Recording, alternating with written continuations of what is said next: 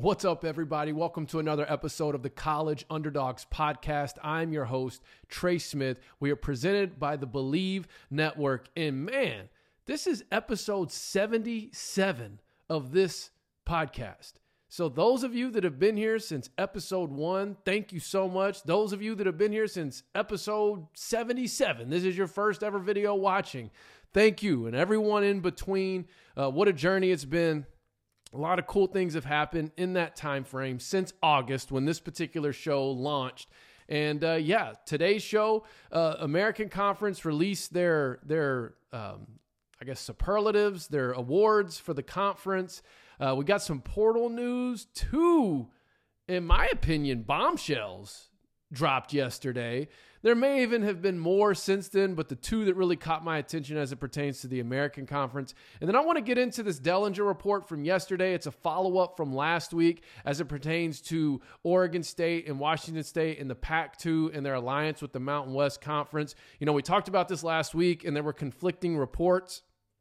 Dellinger was very much pro Mountain West, Pac-2, and then there was, I think, Beaver Blitz maybe had a report saying that this was not the priority. And then Pete Thamel later that week, maybe it was 2 weeks ago, Pete Thamel came out. Yeah, I think it was 2 weeks ago and said that, an alliance with the MAC and the Conference USA was also on the table. So we're going to look at Dellinger's report as well and kind of talk about that and what this could be leading to. But first, all conference teams, I'm not going to go through first, second, third team necessarily. They're up on the American Conference's Twitter, probably on their website if you want to look at those. But Coach of the Year, Willie Fritz. Offensive Player of the Year, Michael Pratt. Defensive Player of the Year, Trey Moore, one of the nation leaders in sacks. Special Teams Player of the Year, LeJontay Wester from FAU. And if you didn't see this dude play this year, because either you're just not an FAU fan or your team didn't play him, whatever, that dude, it seemed like every time I was watching FAU, like he was making a play. You know, throughout the season, for me, I'll have up to 5-6 games on simultaneously, and it seemed like every time my head turned to an FAU game, Wester was making a play. And then, of course, Rookie of the Year, Mekhi Hughes, running back at Tulane, well-deserved. I don't really have any arguments on any of these. Curious to know your thoughts as viewers, listeners, people who have been watching the conference throughout the course of the season. Is there any misses here? Are there any snubs here? I have seen some chatter on Twitter. I know some people were disappointed in Chandler Rogers, North Texas quarterback, not getting first, second, or third team. But man, when you look at who's ahead, I mean, you had Pratt and Frank Harris on the first team list. You had Hennigan from Memphis on the second team list and Preston Stone on the third team list. And yeah, I mean, I could entertain an argument for Rogers over Hennigan, but when you look at Memphis's record and then particularly in their head-to-head matchup, specifically when, you know, Memphis and North Texas played against each other and Hennigan put the team on his back on that final drive. I mean, I think it's little things like that that kind of can influence those selections.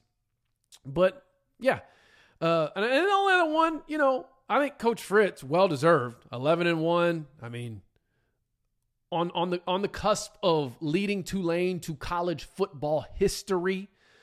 And if you don't know what that is, you're going to have to listen to a previous episode because I've talked about it multiple times, but they are on the cusp of making history.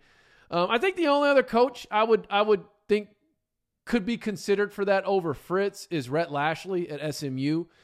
Simply because SMU last year is coming off a 7-6 season. Now they're 10-2 in the conference championship.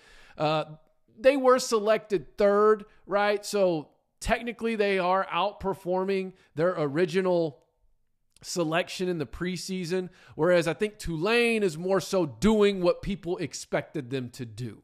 Now, should you penalize a coach because he's, you know, met the expectation, the high expectation that was put on him at the beginning? No. I'm just saying, if you're talking Coach of the Year, you're looking at Rhett Lashley, looking at SMU a season ago, looking at what they look like this year and what they're doing this year, I think you could make a strong case for Rhett Lashley to be Coach of the Year. But I also think something that may have factored into it is the fact that SMU is not going to be in the conference next year. So take that as you will, be that as it may. Let me know your thoughts on these particular selections. And is there any, like I said, are there anything you would have changed, any snubs?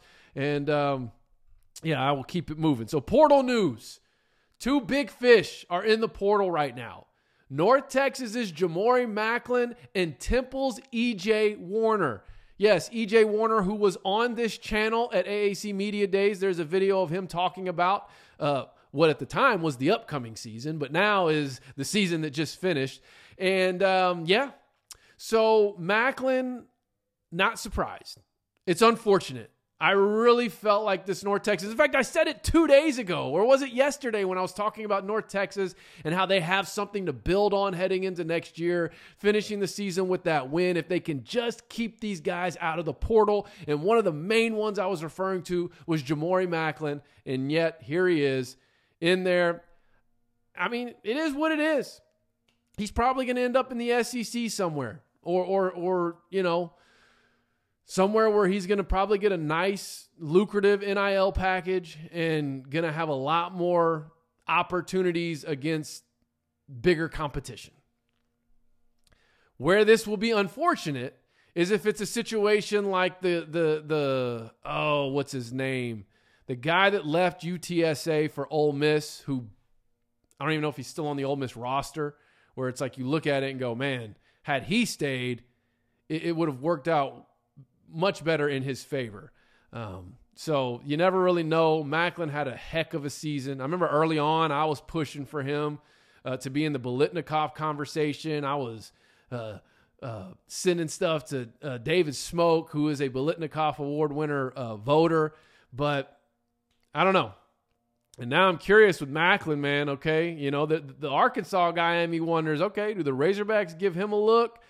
He's certainly a type of dude that would fit perfectly into Bobby Petrino's scheme. Petrino obviously heading back to Arkansas as the offensive coordinator. And I definitely could see Macklin being a Joe Adams, Jarius Wright type player in that Bobby Petrino system. And then, of course, E.J. Warner, man.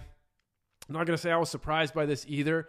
Like, to me, EJ jumping in the portal isn't because he's looking for greener pastures, Power 5, this, that, and the other. I think for EJ, he'd have stayed at Temple if they could protect him.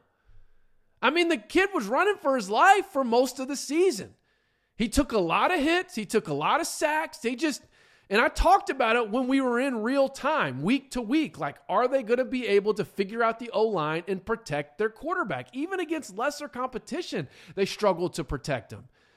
I don't know that EJ is going to land at a Power 5 spot. I mean, he might, but who knows? He could end up somewhere else in the American Conference. He could end up somewhere in the Mountain West Conference. I think he's from Arizona. I think that's where the Warner family lives. Obviously, if you don't know, EJ, he's Kurt Warner, the Super Bowl MVP quarterback's son. And, maybe he goes to K-State. I don't know. The only reason I say that is because that's where Cade Warner went and won the Big 12 championship there last year. But I don't know. I think, though, what EJ is going to value is somewhere where he feels like he's going to be protected by his offensive line. And that was certainly a struggle for Temple this past season. So let me know your thoughts on that, particularly if you have a tie to either one of those teams. Where could EJ be a good fit? That's one thing I'm thinking about. I've even been looking at the conference, right? Like a UTSA. Could EJ Warner go to UTSA and fit right in, particularly into the system of what they do? I don't know. I don't have like a lot of teams that I'm just going to be able to rattle off, or is he going to get a Power 5 look somewhere? I don't know. So that's what I'm looking at. I think Jamori Macklin for sure hits Power 5. He's probably going to be playing in the SEC next year. And EJ, I don't know. We could still see him in the conference, but we'll have to wait and see how it plays out. All right, let's get to this Dellinger report. So yesterday, shortly after I dropped yesterday's episode, actually, which thank you all who watched that and have engaged. And I mean, it's getting a very good response. But Dellinger dropped this report shortly after I released that episode, saying Oregon State, Washington State finalizing scheduling alliance with the Mountain West Conference. So this is obviously a follow-up from a couple of weeks ago where they were nearing. Now it appears they're finalizing. I haven't seen any other conflicting reports. If I've missed that, please share it in the comments or hit me on Twitter. In fact, that's how I found the Beaver Blitz report 2 weeks ago, was someone had posted it on Twitter when I said that I would be talking about that particular Dellinger report. But I'm not going to go through the whole thing. There's one part here I want to address. So if you remember 2 weeks ago, one of the caveats in that report was there would be a penalty if the Pac-2 looked to add select Mountain West Conference teams after, this season or next. And then there was also a piece about a contractual obligation for a long-term full merger. Like, those were two of the caveats that I was curious about as it pertained to what this dynamic between the Mountain West and the Pac-2 would look like. So according to the report, he kind of lays out what the agreement would be. One thing on here that was odd is if there's already a pre-scheduled game, like if Oregon State or Washington State were already on a Mountain West team schedule, if I'm understanding this correctly, they're just going to play that team twice that next season. I don't know who that is specifically relates to, but that is what it says. Those Mountain West schools with previous scheduled non-conference games against one of the two schools will play the other as well during the same season. So, or is it saying if they were scheduled to play Washington State in non-conference, they would play Oregon? I don't know. They would play Oregon State sorry. Maybe I'm misunderstanding that. Feel free to put your thoughts in the comments. Here's the piece that I want to talk about on today's show. While there is not expected to be a contractual requirement for a long-term merger between the two entities, there is an intent and understanding of a full-time membership for OSU and WSU in the Mountain West or a merger. Okay, guys, intent and understanding in realignment, from my perspective, means absolutely nothing.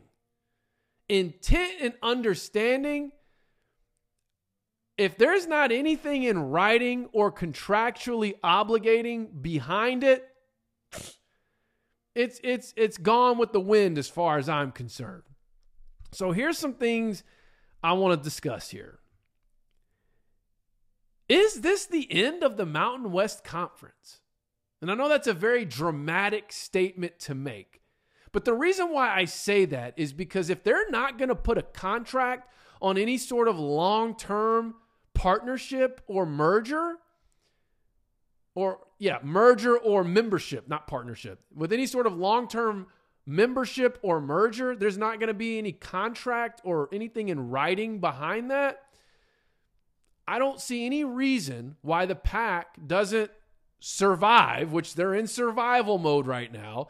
Got to figure out the NCAA versus the House. Got to figure out this appeal that they're dealing. They've already won the case, but now it's up for appeal. Are they going to settle? After all that, they play the season out.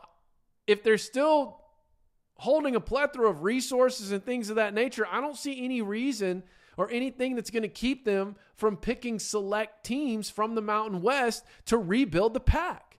I mean, have they not made it clear that that is their number one priority, is to rebuild the conference?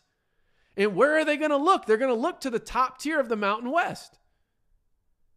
I don't care if there's intent and understanding. Intent and understanding can change if there's nothing in writing behind it.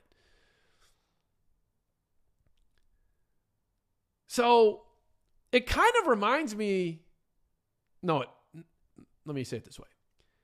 if that were to be the way the dominoes began to fall, it would resemble similar to what destroyed the Southwest Conference, right?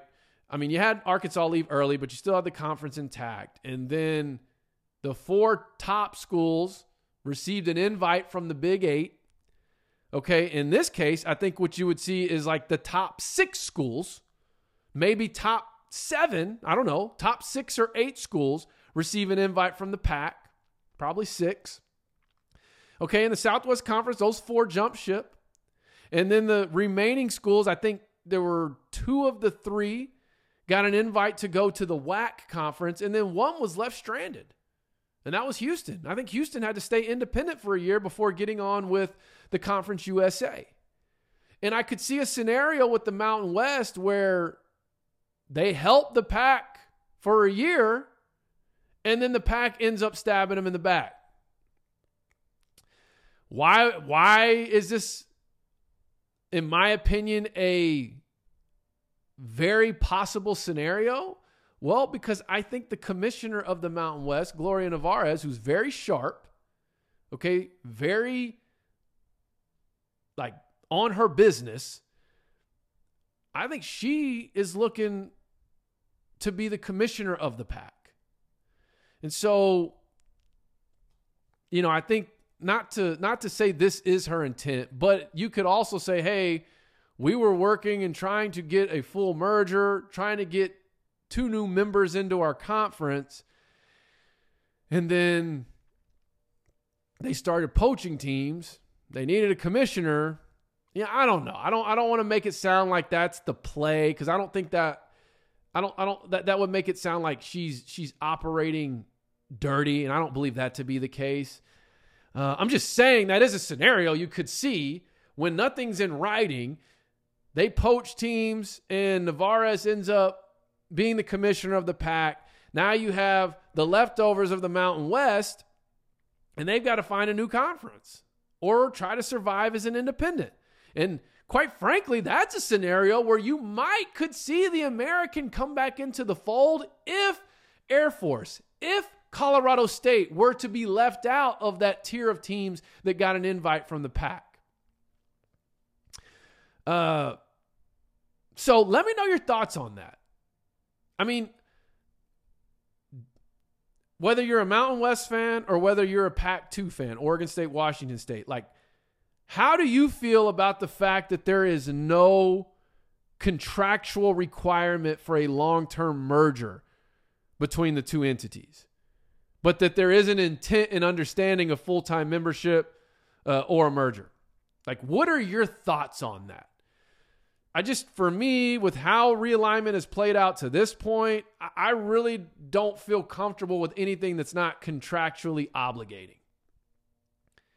And knowing what the Pac-2 has been saying all along since the bottom fell out, that they want to rebuild the conference, to me, that's just like simple math, putting two and two together. But let me know your thoughts on that. That's it for today. Thank you for watching another episode or listening to another episode of the College Underdogs podcast. Please, I didn't even say this in the beginning, but if you're listening on one of the streaming platforms, leave a 5-star rating, leave a positive review. We're officially, I guess, broadcasted through the platforms with the Believe Network. So that'll really help me out from that standpoint. And then, of course, if you're a YouTube watcher, viewer, please like this video. Make sure you're subscribed. We're going for 5K now. We've reached the 4K milestone. We're headed for 5K. Thank you so much for your support. 77 episodes in. College Underdogs Podcast. Trey Smith signing off.